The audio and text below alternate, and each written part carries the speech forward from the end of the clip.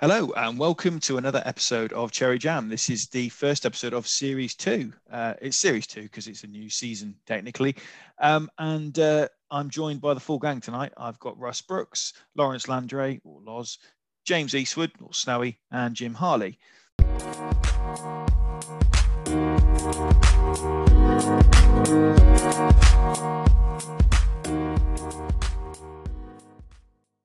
So the first part of this week's podcast is going to be about the Six Nations and the triumphant victory for England over Italy and then for the whole championship. Wales-Scotland, which is probably one of the worst games of rugby I've seen in a decade. And then the Ireland-France game, which was actually a very entertaining game and looks like the French are set, I think, for the next couple of years with the backline they've got. Let's start with the England-Italy game. What did we all think of that? That was it started well, but it was a bit of a slog afterwards. Who wants to go first? I'll jump in.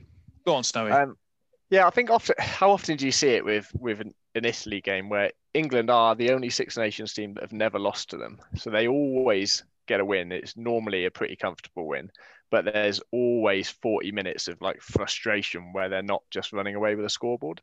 And I think there's two reasons for that. One is that it's very hard to beat a team that are that much worse than you in the fashion that you should, because you're always just trying things a bit too much. You're trying to do a bit too much off first phase ball.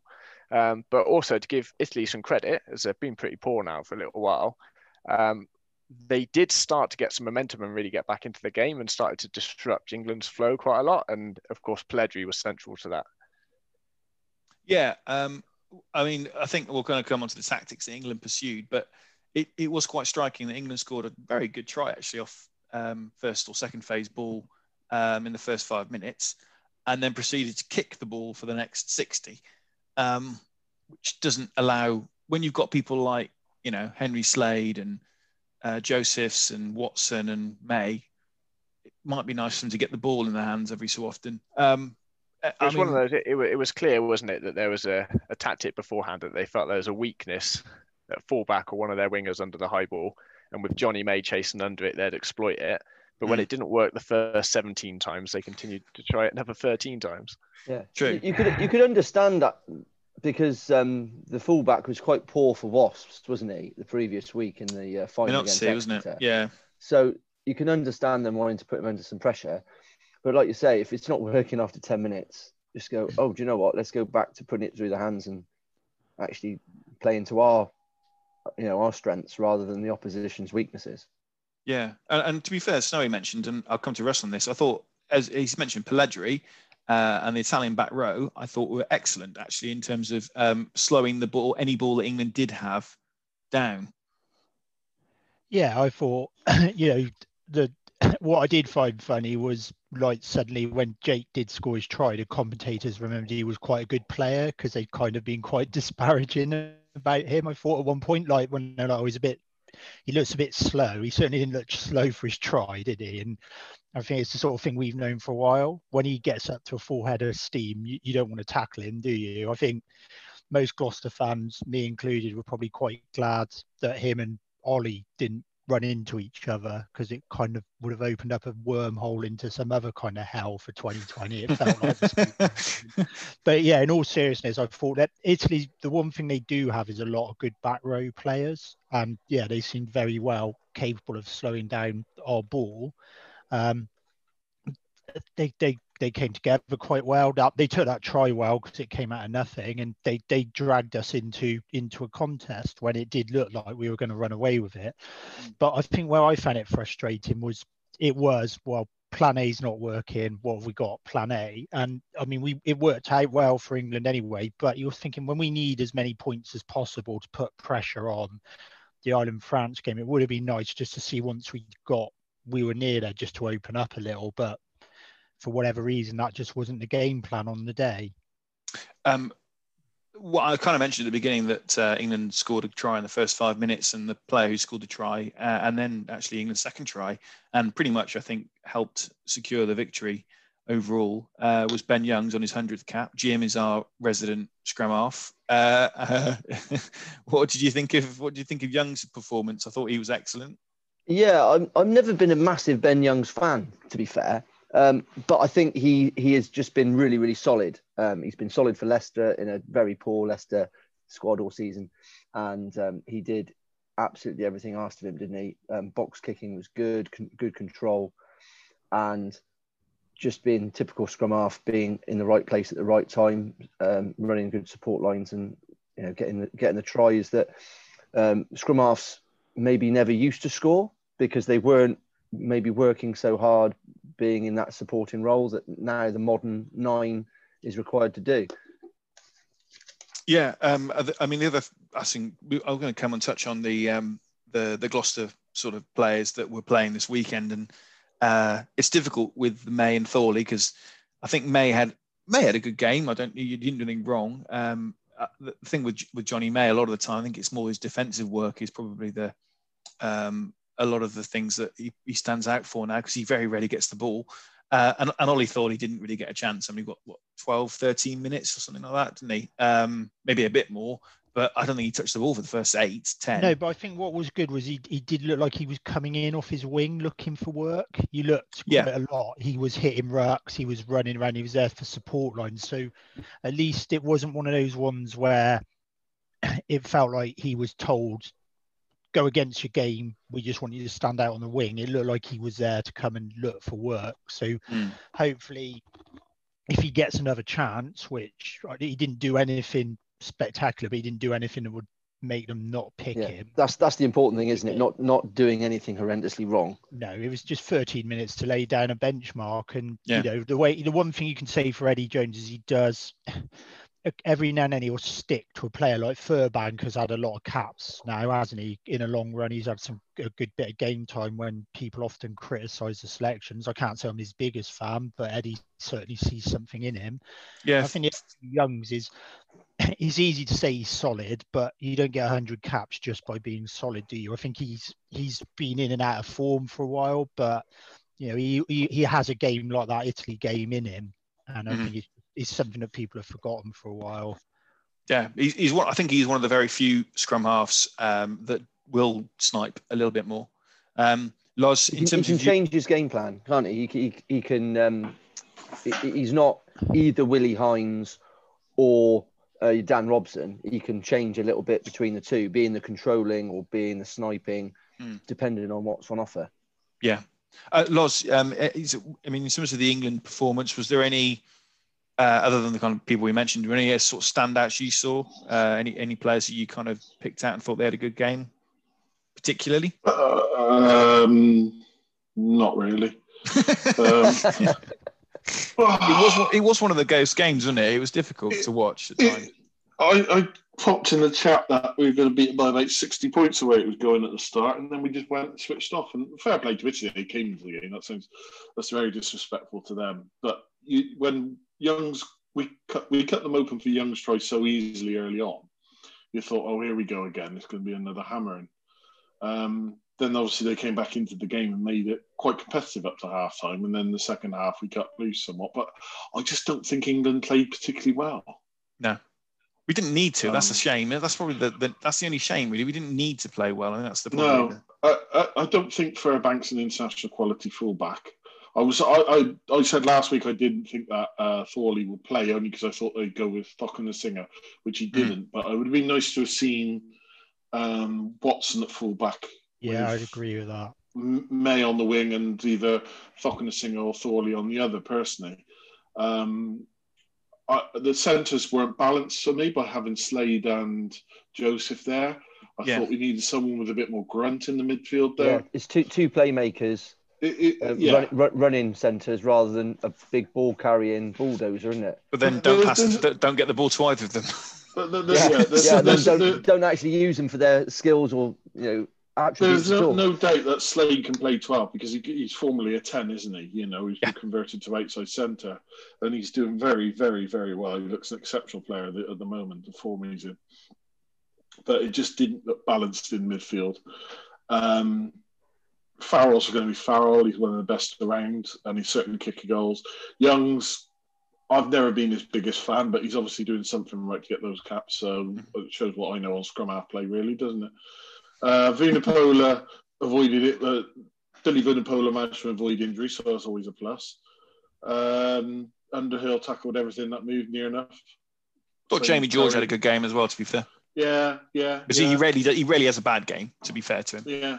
The props, I suppose props done their job in the scrum in the second row. Johnny Hill managed to get himself a yellow card, and he's got a bit of previous for doing that as well. Yeah, it was a bit naughty, that, wasn't it? I mean, I know that the guy was. It's a good job that Underhill tackled him. Let's put it this way, because if Underhill hadn't tackled the guy, he was gone. He was gone for the rest of the game. Yeah. I'm going to move. So, I mean, to be fair, England won quite comfortably. We all knew they were going to. It was a case of almost how many points they were going to score. We'll come on to the Ireland game in a minute, but I just wanted to have a touch on the Wales-Scotland game, which was dire. Wasn't that good? No, it wasn't that good, was it? The Italians would have loved to have played either of those sides, wouldn't they, at the weekend? Because they'd have had a real chance of getting a win. Absolutely awful. I mean, I know the weather. As I mentioned on the group chat about the fact that the amount of time they mentioned the bloody wind on the BBC commentary in the first 25 minutes, I wasn't sure if it was a rugby game or a weather channel. It clearly was a windy day. But still, I mean, honestly, no one could throw a ball straight. No one. Every time they kicked the ball, it was going all over the place. There were knock-ons galore. It was just an awful game of rugby by two very average sides. And it's just funny Wales lost, really. I mean, that's my personal opinion. I'm pretty sure Reece Zammit was quite happy he wasn't involved because you wouldn't want to be involved with that lot. Harris had a good game. Probably should have scored a try if he hadn't dropped the ball. Yeah. I mean, any other comments about the Wales game? I mean, it wasn't particularly, other than it was just funny to see Wales lose. Yeah. Just if I was a Wales fan, I'd be getting a bit worried about what the actual held out game plan is, because I think if you look back on this even before the break, they weren't exactly firing on all cylinders, were they? I think of all the teams, Italy aside, Wales have probably gone backwards the most. I think Wales are in a tricky situation where their experienced players now are pretty much past it. Yeah. And they've got lots of young players that are pretty much inexperienced, and they're completely missing that middle chunk of players that you need to sort of transition across. And I think they're going to be poor for a few years, I think. They've also got a new coach, haven't they? So they got the pivot. It took Pivac a couple of years to get Llanelli going well, didn't it? I think the problem is the Welsh fans are not exactly patient, are they? So you wonder how much time you'd actually get there. Come on! I'm not being funny. There are Welsh fans that were born 30 years after their bloody prime. They still talk about the fucking 70s. So, what they got? No coach has got open house chance unless he get. I completely agree, but I just think he'll be one of those ones where the pressure. You can already see people calling. People are already saying. It's like, and it's like you said, how much time has he had? One of my friends on Facebook put, from World Cup challengers to this. You weren't really a World Cup challenger. They weren't really World Cup challengers, were they? No.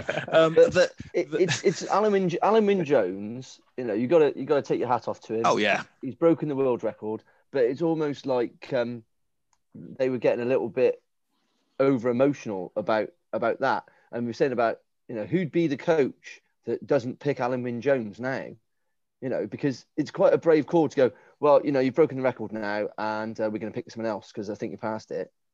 Because he's actually quite good still, but obviously he would still pick him because they haven't got anyone else, have they? Yeah, and that's the thing. It's all about development, isn't it? And you kind of when you've got someone that's that good, that's been around that long, how do you just as a youngster trying to step into his shoes?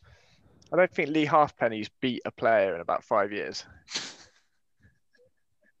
He's been concussed before, hasn't he?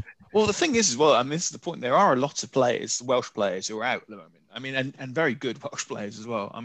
You've got North out, Patchell's out.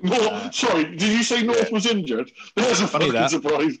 But the point is that they've got a lot of world class players and players who've got a lot of ability, who are who are in form, who are unavailable at the moment.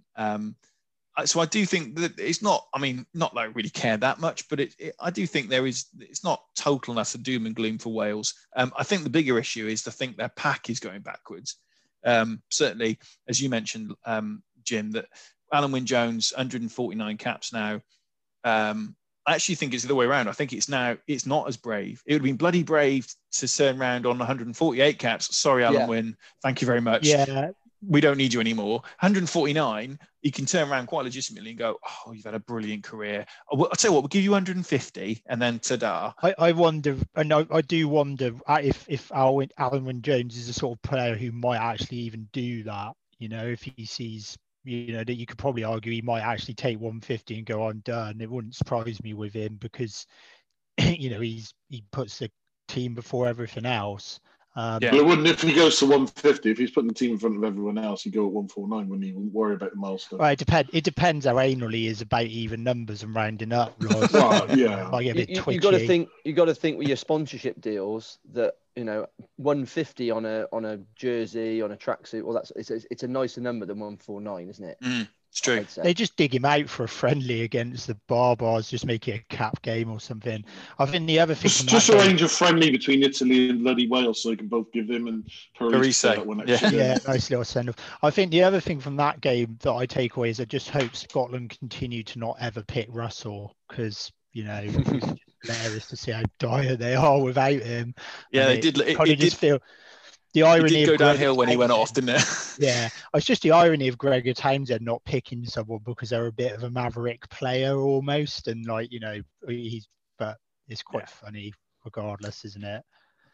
No, I agree. The final game of the weekend was the kind of the most important one of the lot. Knowing that England had got their bonus point victory, it meant that Ireland had to beat France by only 7 points, or 6 points if they'd scored a try, just to confuse things.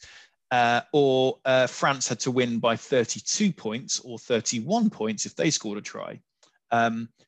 Anyway, and we'll come back onto the commentary in a minute because I think there are some interesting conversations to be had about the BBC and their rugby coverage generally. But the Ireland-France game actually was a really entertaining game of rugby. And I particularly enjoyed the Dupont at 9, who's just ridiculous and he's such a good player, and Ntamack at 10, who again Jim and I, when we were in Toulouse, we saw him. They ripped us apart pretty much, didn't they? Dupont certainly did. And Ntamack. I mean, and obviously Vakatawa at centre seemed to be Gloucester player. Fullback is a great player as well. Boutier even, yeah. Sorry. Boutier, yeah. I mean, that's why I didn't get French at GCSE. I'm not going to do an Eddie Butler, but no. I mean, actually, we'll come on to that first. Actually, the dumbest move, the dumbest sort of thing I've seen in rugby for years was what Boutier did. I was about to come on to that. I was going to say he's a great player, bar that moment. I thought there was and to be fair, the penalty try Ireland gave away was... it was just equally stupid. I thought it was more stupid personally. It almost felt like they'd both forgotten that they had to beat each other on the scoreboard and they were just trying to beat each other for shithousery at those two movements. It was just both bizarre. They were...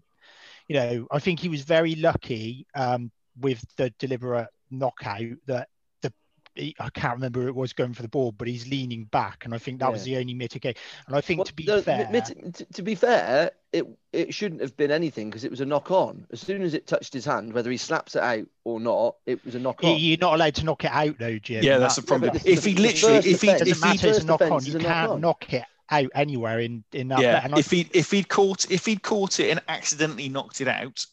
Yeah, that's different. Or if he caught it and then it bobbled around the in-goal area, or knocked it and in bobbled the in-goal area, it would have been a knock-on. And I think the takeaway for me was... You see Boutier's reaction. Boutier's reaction, as soon as he knocks it out, he's like, oh, shit, I shouldn't have done that. Yeah, he can see the grim in his character. He's like, I'm pretty sure Henry Paul did the same for us. I think Henry Paul did it for Gloucester, didn't he, in his early days, because it's okay. That's what they do in league. And I think Rain Barnes gets a lot of credit for the way that game went, because I think all of those decisions, he just ref them spot Well, on. he spoke. He talked. That's the thing. He's one of the very few refs who actually engages the TMO mid-game and says, "Can you just check that?" or etc. etc. And then rather than stopping the game, let's have a look. It's more. Do I need to have a look at this? He's thinking about the TMO while he's also refereeing the game with a view to go back to the TMO if need be and keeps the flow going. And I think his commentary, and we can go on to the commentary in a minute. We'll go on to commentary next.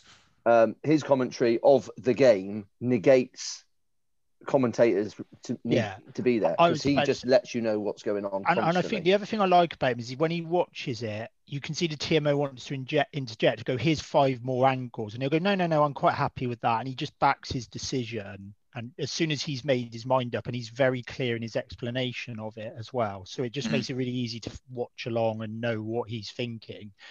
And his communication with the players as well just always seems brilliant to me. But yeah, I just thought it was a good game. As Tomo said on Twitter, I would have liked them to play for the whole of lockdown, if I'm honest, just to. No, it was a very entertaining game. It was nice to see France giving it a go at certain points. I think once they realised that they weren't going to get the required amount of points, they kind of actually settled in and played to win a test match.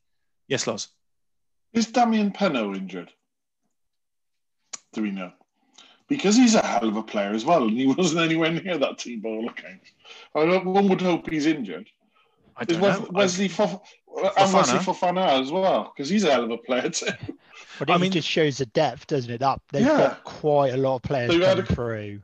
Was it Castagnette said? I think Castagnette has said something that in the last 10 years they'd had something like 45 or 50 half-back pairings. Yeah, it's something mental like that. That basically they haven't had any settled side until this year, the French. And it's amazing what happened when they started getting a settled side and a settled halfback pairing in Dupont and Nsamac.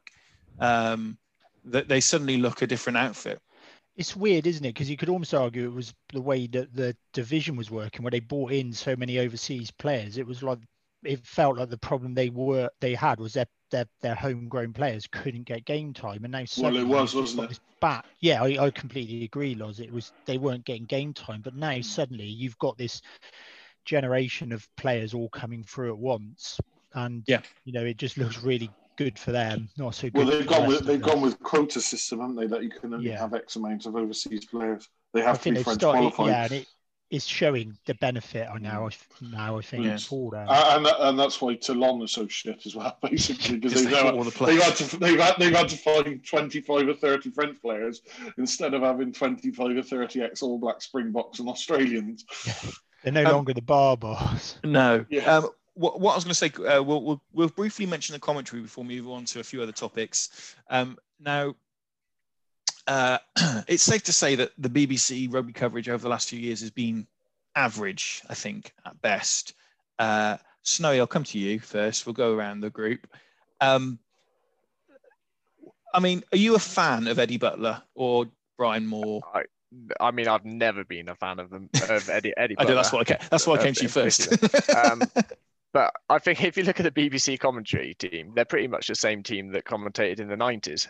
And if you look at BT Sport or Sky Sports Rugby, they're always bringing in newer players that have got a new angle on the game and the way the modern game has changed. And they haven't done that at all. And I mean, trying to watch a Wales game when Jiffy's commentating, that's another strange thing that they do is they'll always pick of their selection of different pundits they can have on. They'll pick the most biased ones for each game. You'd think you'd keep them away from those games and have the neutral ones commentating, but it's a very strange approach. It's also, I don't even think it's, for me, it's not even the fact it's the actual, as you say, it's the actual people that they pick. I can cope with a biased Irishman or a biased Welshman or a biased Scotsman. That's fine. I don't mind that, but just not Jiffy. Just not Eddie Butler or who's the one they always get on now for Scotland these days? what's his name? I can't remember. Patterson's pretty bad. And Patterson's- Andy Nicol. Andy Nicol. Never, no, the God. Scots, never the Scots' fault, is it? It's never Andy their Nicol. fault. That's what I'm trying to think of. Andy Yeah. Nicol's the one. And it's Housewife's Jesus favourite, Christ. Thomas Castagnette, isn't it, for the French? Yeah. To be But it's fair, all he's that- quite so- good. He's all right. Hang on, let's Yeah, wind and it he's- back he's to Andy only- Nicol a minute.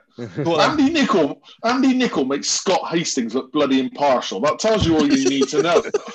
I remember, bearing in mind, this is the same Scott Hastings I'm referring to, who gave man of the match to an Edinburgh player because basically, well, you know, they've won nothing else today after Gloucester giving them a new one up at Merrifield. Honestly. And he makes him look impartial. Eddie Butler's good for one thing: montages. Yeah. Yes, I agree with that. Yeah, What they should do is the BBC should create montages for the other channels to do the commentary. I think Brian Moore has his moments being quite good. I think sometimes it's just he tries too hard. It's almost as if he's trying to negate Eddie Butler. And he made a very dull comment.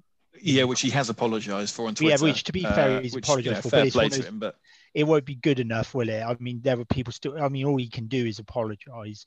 Yeah. But I just think, you know, he's better when he's kept away from Eddie Butler, actually. And at least the one who pisses me off is Jeremy Guscott, because I don't think he's ever watched a club game of rugby since he's retired. Funny enough, I was about to come on to Jeremy Guscott. He might be ex-Bath, but it does my head in. Like, I've seen him talk about Ollie Fawley like he's come from nowhere, or he'll talk about players who everyone who has a passing interest with rugby knows something about, and he'll act like, you know, it's completely bonkers to pick them because he can't be asked to do his job and do some bloody research. What I was going to say to Jim actually on this bit, which was so you've got the other person who I think unfortunately the BBC need to bin off quite quickly is a certain Mr. Inverdale, who there's the old meme, isn't there, about well, that's enough about what, you know, Wales could have just won the World Cup, and it would be like, that's enough about Wales. What about England, Jerry? And that's I mean, you know, it's just painful at times watching him. Do you know what, John Inverdale? He's kind of one of these guys because he only stopped playing rugby himself, didn't he, 5 minutes ago? So he thinks he's still sort of in with it, even though he was playing probably even lower league than Doughty ever were.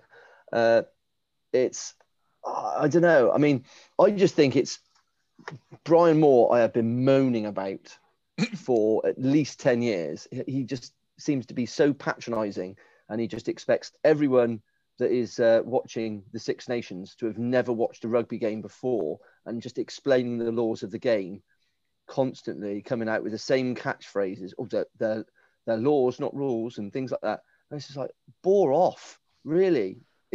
We all know this. Let us watch the game.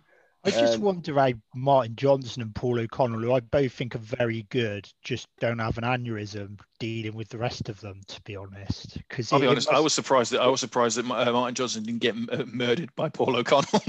Yeah, following his half-time comment, but that's a different thing. But, I mean, it is just very, very, very old-fashioned, isn't it? Yeah.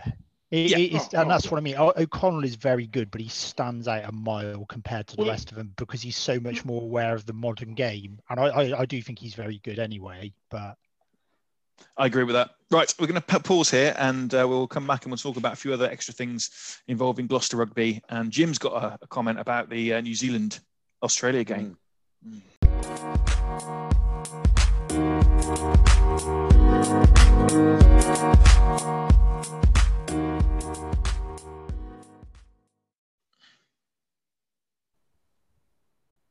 Okay, the sort of the next bit, most of the final part of this podcast this week is going to be about something that was mentioned on ShedWeb. I asked a few people, I asked on the ShedWeb page if any sort of feedback, any ideas that we could talk about in the coming weeks where there's no actual Gloucester Rugby to talk about. And something that was raised, and I think is a legitimate query or concern, is the communication from the club to the fans about what's going on. Now, that could involve this training ground, season ticket refunds, which I believe have now been sorted for this season. But just generally, the communication. Now, I'll say what I have to say towards the end, maybe. I'll let other people talk first. What's our experience of the communication from the club, generally? Non-existent. Okay. I think it's a bit, considering how many emails I get from thousands of companies, I seem to get very few from Gloucester, and I'm actually quite interested in those. So I think we're in that situation where actually too much information isn't too much information. We get that things change very rapidly. So tell us what you know, and when things change, tell us what you know now. I think it would be nice to know where the donations have gone regarding the training facility. Clearly, there's going to be some kind of delay on that. They're not going to be pushing through with it in the same time scale that they were originally. So just be honest and say, take us to court if you want, but we're spending the money on keeping the club afloat. Things like that. Just let us know what's going on, because we're all desperate to know what's going on. And even though we know we're not going to get into Kingsholm anytime soon, and there's still lots of questions that I'm sure Martin St. Quentin and everyone's trying to get answers to from government, local authority, and all the rest. But just keep us in the loop, because we are desperate for information. Snow, as you're the person who sort of lives furthest away, and you're more reliant on sort of information coming from maybe emails, updates, and stuff from the club, sort of to find out what's going on. What's your and you work in a sector that's very much about, it's logistics, but it's about communication at the end of the day. What's your view on things? I think the biggest change actually since I come up here is I'm spending less of my time deep into conversations about Gloucester rugby, involved in all the forums and everything like that. And I think when you spend a lot of your time in that world, you suddenly build up this expectation that you should be having constant conversations with the club, and they should be updating you on every little thing that you aren't sure about. Mm-hmm. What I do see just in my day-to-day usage of social media and such is updates on player signings, updates on progress in a game and results. I think sometimes we expect a level of communication for 5,000 fans when they're actually communicating to 80,000 fans, which is a much broader subset that aren't so interested in that detail. Now, as a season ticket holder, I would be expecting some emails on the financial side of things, and some updates, not constant updates, on how the club are looking to tackle some of the issues that are there at the moment with COVID and such. But honestly, sometimes, and anyone who ever comes in at a senior level who's got a lot of business experience, they always reduce the amount of communication, never increase it, because you can, as soon as you start to over communicate, you often just ask more and more questions, and things become a lot more confusing. And sometimes you just want to keep it really basic, keep it simple. We're a rugby club. Let's talk about rugby in our comms. And occasionally, when there's a big enough issue, we can then go into more detail on something. Does that make sense? Yeah, and that's kind of where I wanted to come with it, because I think this is a point that is missed by maybe some on Shedward, but generally probably even ourselves. We are, as you say, we're sort of living and breathing this every day, so to speak. All right, the podcast is a little bit different, but if you're in and around the club and you're in and around the city, and you're more sort of going into a deeper thought about what's happening at Gloucester, it's good to get an idea from people who are away from that situation. Now, Loz and I and Jim are season ticket holders, so we've kind of had this ongoing dialogue with the club, so to speak, the last couple of months. Russ is someone who comes to watch the rugby every so often. Do you find the correspondence, communication from the club consistent, or do you think it's something that needs to be worked on? I think we probably all agree with that, but how do you view it? I think out of everything, I agree mostly with Snow that, I'm someone, I can't go every week. I'd love to go every week. Different circumstances mean I can't, but I love the club, which probably means I invest a lot of time in trying to find out stuff. But having had to take that step back, you kind of realize that you might think you have an expectation to know absolutely everything that's going on in the club. And I can fully get, if I was a season ticket holder, how I might like, and I had this money sat there that I was investing and I wanted it back. Absolutely agree. The club could do more to do that. But some of the other stuff people get worked up about, I just think you kind of have to be balanced about it. I think at the moment, you know, not getting political, but everything moves fast. Communication is pretty piss poor at everything at the moment because everything's moving so fast. So the club don't have a lot of news. And I think coming from a job where we've tried to do update, there is no update, that sometimes can lead to more frustration anyway. And also, if you want more information from the club, and this is a general moan about social media anyway, you've got to expect, if you're going to give them shit back, why would the club deal with it? I think sometimes the level of vitriol they get, you know, they're damned if they do, they're damned if they don't, almost, it feels like. So I think sometimes the club won't give that info. Now, obviously, the one thing I will say is, as someone who was troubled when the club were like, we're going to go bust in 6 months, a few months ago, and now we've heard nothing, it kind of would be nice to have an update on that in some. So there's a balance to be had, and I think it is, they just need to find a way to have a better communication strategy, really. But I also think if you're a fan, you've got to, it's like Snowy said, you've got to be realistic about what the club actually, what that you should have a right to know and what you don't have any expectation to know. Also, communication isn't free. That's the thing. Yeah, again. So it takes someone a lot of time to write those match reports for Facebook and to put the updates together. And then if it's a contentious issue, that update is going to have to do the rounds of all the senior people at the club to make sure that it's happy and the tone is right and things. At the moment, I'm pretty sure they've got more pressing matters that they really need to be working on, rather than making sure that Karen knows what Pelledri had for breakfast so that she can get her shopping on point. And actually, you say that as with the extension of furlough, you would imagine that everyone at the club that can be will continue to be furloughed until the end of this month now, end of November.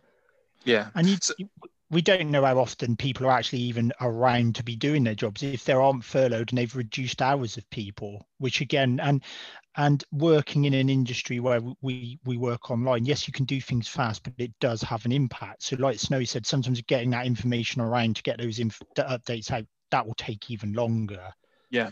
I think the issue is, as you were saying, Russ, you know, it wasn't that long ago that we had Martin St. Quentin saying we'll be bust in 6 months if we don't get fans back in the stadia, and we haven't had fans back in the stadiums, and we're not going to. I mean, that is pretty bloody clear that we are not going to. Certainly in the next 4 weeks. Not this side of Christmas. Not highly unlikely before, you know, the new year and further on. So, and this is something that that my work started doing during COVID, is just a weekly email, just with all the comings and goings, and actually kind of, if something's still the same, you can say it's still the same. If something's changed, you can say it's changed. A little bit of information on the new signings, because I know for a fact that there's a lot of season ticket holders and club members that maybe aren't season ticket holders that aren't on Facebook and Twitter or don't pay attention to it that closely. So just that information that we've signed these new players would be quite good. And maybe they have been going out, but I still don't get the club emails. Well, I was going to say there's that at home which goes out mostly, pretty much every week, isn't it? There used to be the weekly update from our CEO, but that seems to have died a death. Yeah, I mean, I was going to come to you now, Loz, because there are actually 2 points on that. One, which was going to be the weekly or relatively frequent emails and correspondence we were getting from Lance Bradley. But the other side of things is probably the financial side of things. Now, do you know, as we're say, Jim, yourself and me, we're season ticket holders. We've donated. I think we've all been in the same case of donated the money to the training ground. Do you think that that's one? I mean, my personal opinion is it is one area that they do need to communicate better with us on. But certainly the financial side of things, what would you look to see? What would you want them to release, if anything, regarding the financials? Nothing. It goes on the company's house record, doesn't it? If you want to know the financials, wait till the accounts are filed and you can see it. I think we're not talking accounting. Yeah. Yeah, what I mean, sorry, I should be clear. It's none of our business ultimately. It's privately owned company. Mm-hmm. That's the trouble. What I mean, I suppose, Loz, is there say not a reason, but is there a thing you can say we have an ownership of this new training ground. There's thousands of us that have donated significant sums of money towards it. And so just to have some sort of timescale, some sort of information regarding, many thanks to the X thousands Gloucester season ticket holders that have donated X amount of pounds towards the training ground. This will be going into these following facilities. We're going to have this, and this, and you just basically put out what we're Jim, paying for. How do you know the club's in that position to be able to release that fact yet? We just don't know, do we? We don't know how far along everything is. But they must have been thinking that when they offered up the option. Do you know what I mean? They must have. Jim, why do you think that for one moment? They needed to come up with something quick that was going to appease fans for keeping their money. They needed to keep their money. Ultimately, the CVC money we received, I don't know how much it was, but X has gone paying some of the debt. So a good chunk of it was put to one side to buy the new training ground, to build the new training ground. Our money, our season ticket money, has not gone into that whatsoever. We will get a plaque on the wall which says our name, yes, but that money at the moment has gone into keeping this club afloat. And let's be fair, if we don't keep this club afloat, who gives a fuck about the training ground? Because we ain't going to have a club to train there. What I was going to say, though... Did they say that money was going to specifically go to the training ground? Yes, it did. But what I was going to say was, regardless of the training ground is kind of one of these. It's now an issue that's going to be an ongoing thing. And I think until they actually announce something, even if it's just to say, unfortunately, because of the situation, we've had to postpone it. That's fine. Just do that. It's look at the big picture. How many other clubs are coming out and being open and honest about their finances? And it's true.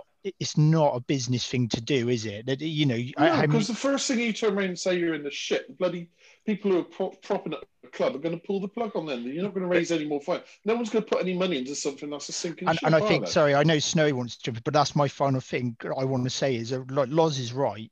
The club have got to please the fans, but we are not the only people they've got to please. So they are trying to keep a lot of different parties happy here. You've got sponsors, you've got investors, you've got the players, you've got the staff, and each and every one of them will have a different view and expectation of how the club conducts themselves at the moment. And it doesn't look good to sponsors to go, we're on ropey ground. And it's not just the people you've got now. You've got to look for longer term investment and going, "Aye, lads, we're in the shit, but give us 50 quid.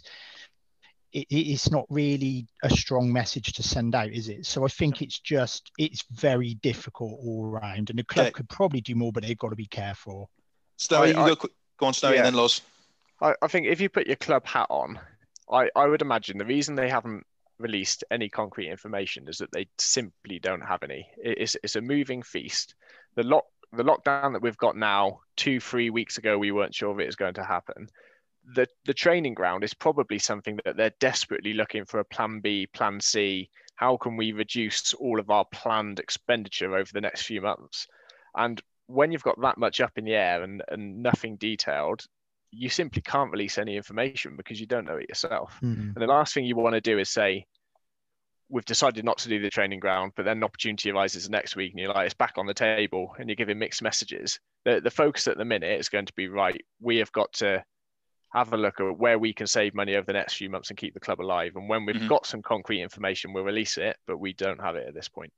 Okay. Yeah. Two things for me. One, I'd follow on from what Snowy is saying. Giving mixed messages is worse than giving an actual answer, because you can see the posts on Shedweb or on Twitter or Facebook now. Oh, they said this 1 week, now they're doing a U-turn. They're as bad as the government, this, that, and another, and all that what goes with it.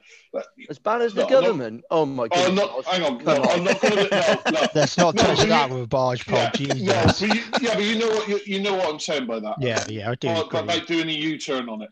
But the other thing I just want to say as well is for all those fans who are demanding to know the ins and outs and of the financials of the club, I'm sorry, you lost that right in 1996 when you sold the club, when the club was sold to Tom Walkinshaw.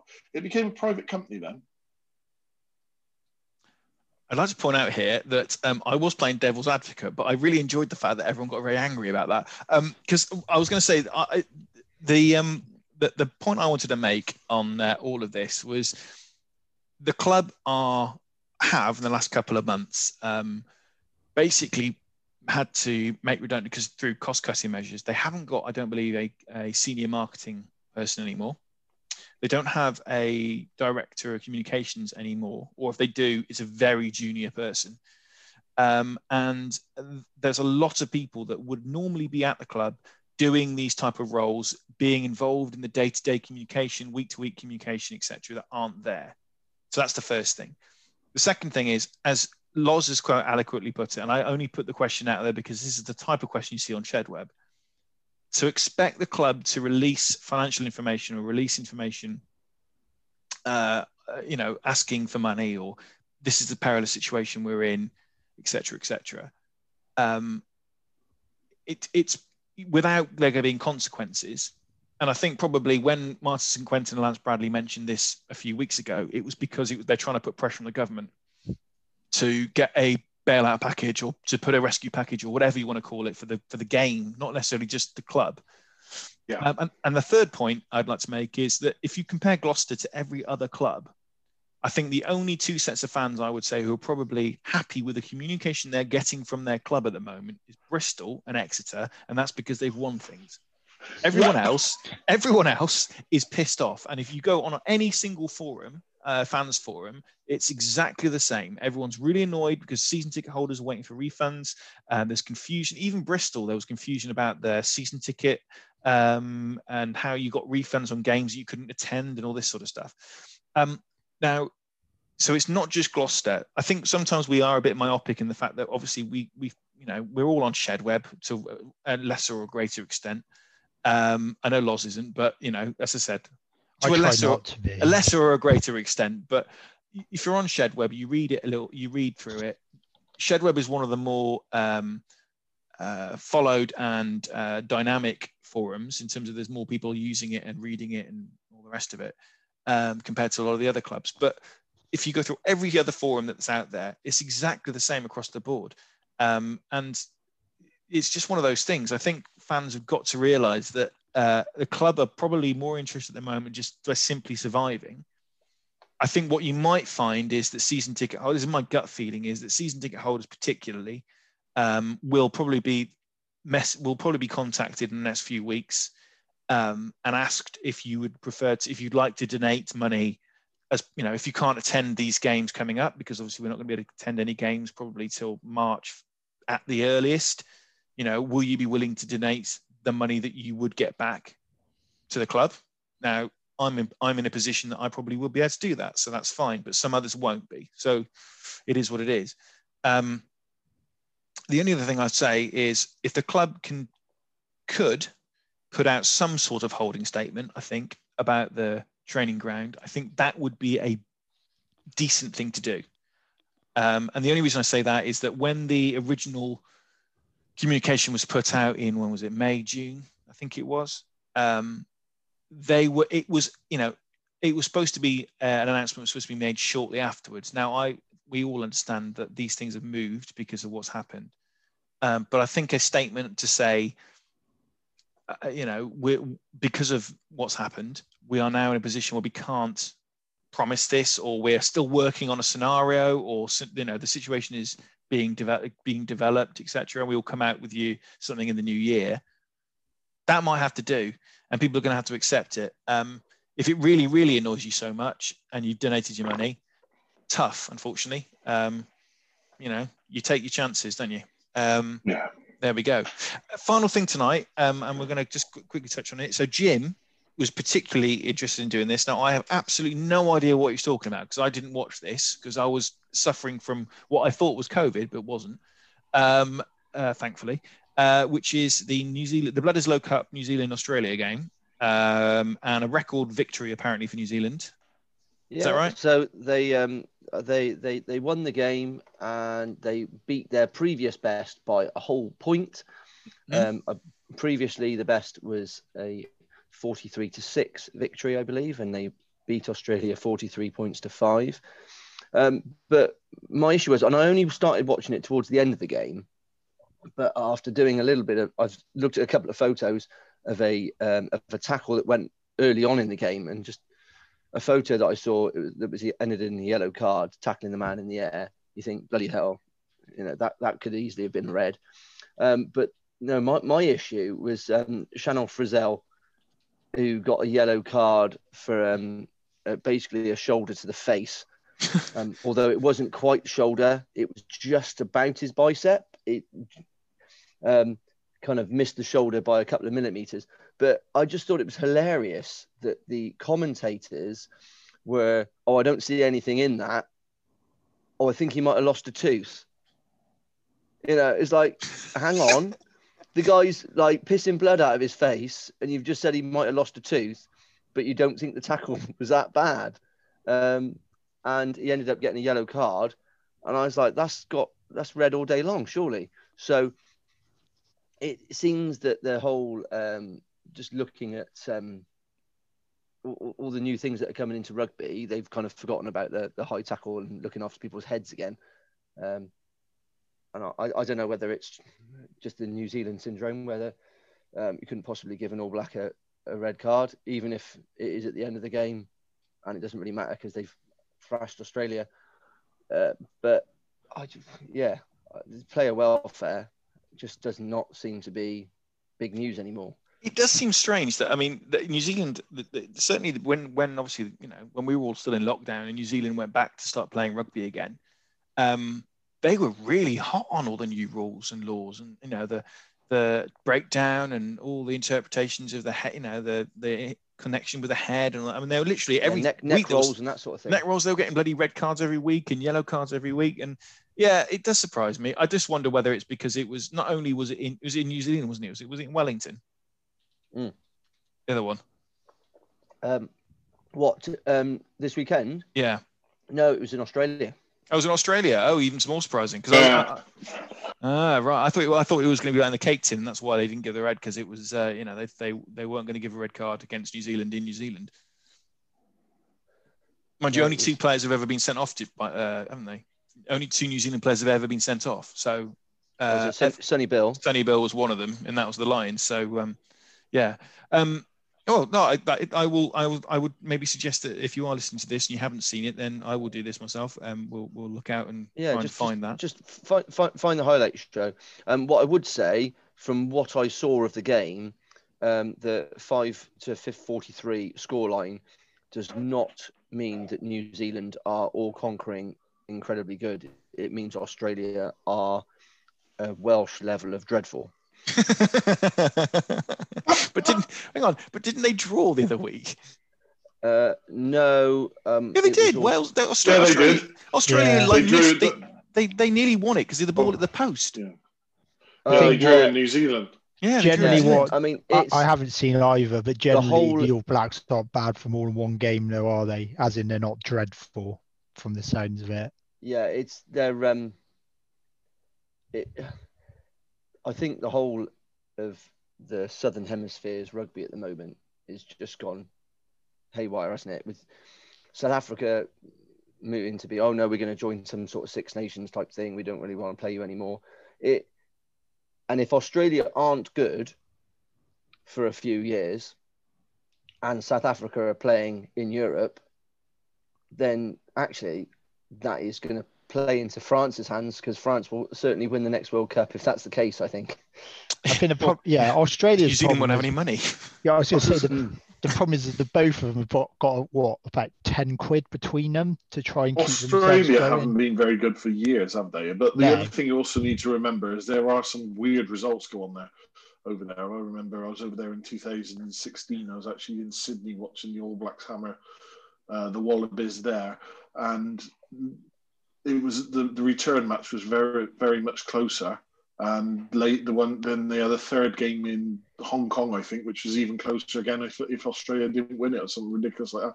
Yeah. So you do seem to have All Blacks, if they do give someone a Tonkin, they seem to have struggled to do it again. I don't think it's anything so much about the All Blacks.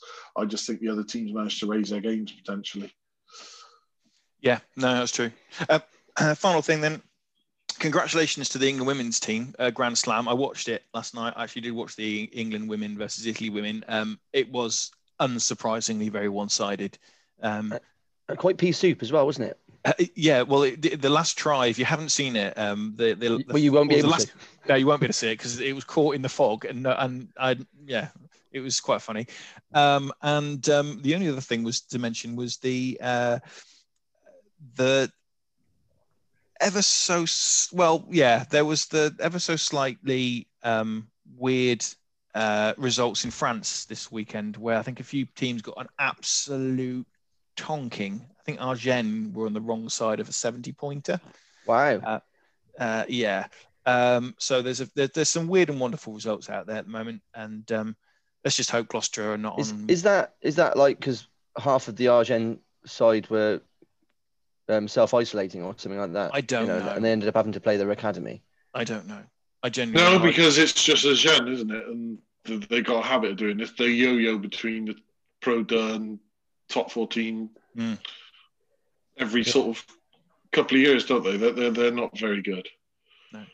There is one other thing just quickly worth mentioning. So the IFU have cancelled all domestic rugby below, I think it's level 3. Level 3. Oh, is it level 3 for men and level 4 for women or something like that? Yeah, different levels, I think. Yeah. I mean, that's an early decision. You'd hope to think would be start to be on the good side of this, especially considering even through lockdown, football and other sports like that are continuing to write off the entire season. That's going to make it. It's going to make things difficult for some of the small clubs that do need revenue streams. Probably doesn't affect the really small clubs too much, but it affects those ones that have outgoings. to manage they do have to manage their finances quite carefully. Well, the one thing there is to consider, of course, with rugby union over something like football is that the seasons haven't started yet. Whereas with football, the seasons have started, haven't they? Yeah, there's also the issue, and that's why all the local rugby teams have suddenly started playing the 11-man game, haven't they? And well, up north it's league. Loads of them are looking into playing league because they haven't made a decision yet. So apparently there's loads of discussions about them trying to get into playing in league just to keep the players together and keep going. Yeah, so, I mean it's a worrying situation because as Snowy said, there's going to be a lot of clubs, unfortunately, just revenue basis are going to struggle.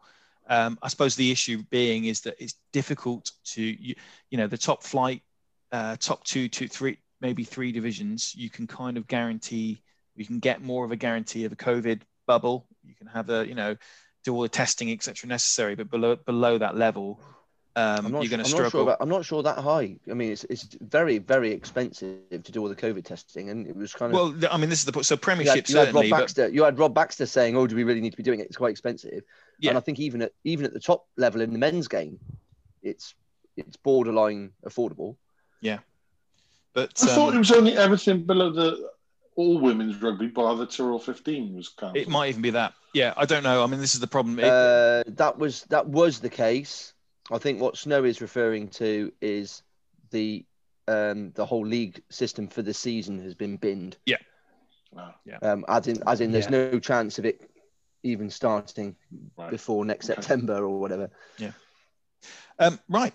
On that really depressing note, we'll meet up again next week. I think there's some more internationals coming, the Euro Nations or whatever the hell it's called, and hopefully there'll be more Gloucester news. You never know. Hopefully all the players will behave and we'll actually get some rugby on the telly. Yeah, and hopefully we've all got Amazon Prime subscriptions to watch the game with. Yes, true. Obviously. Thanks, guys. Cheers. Cheers.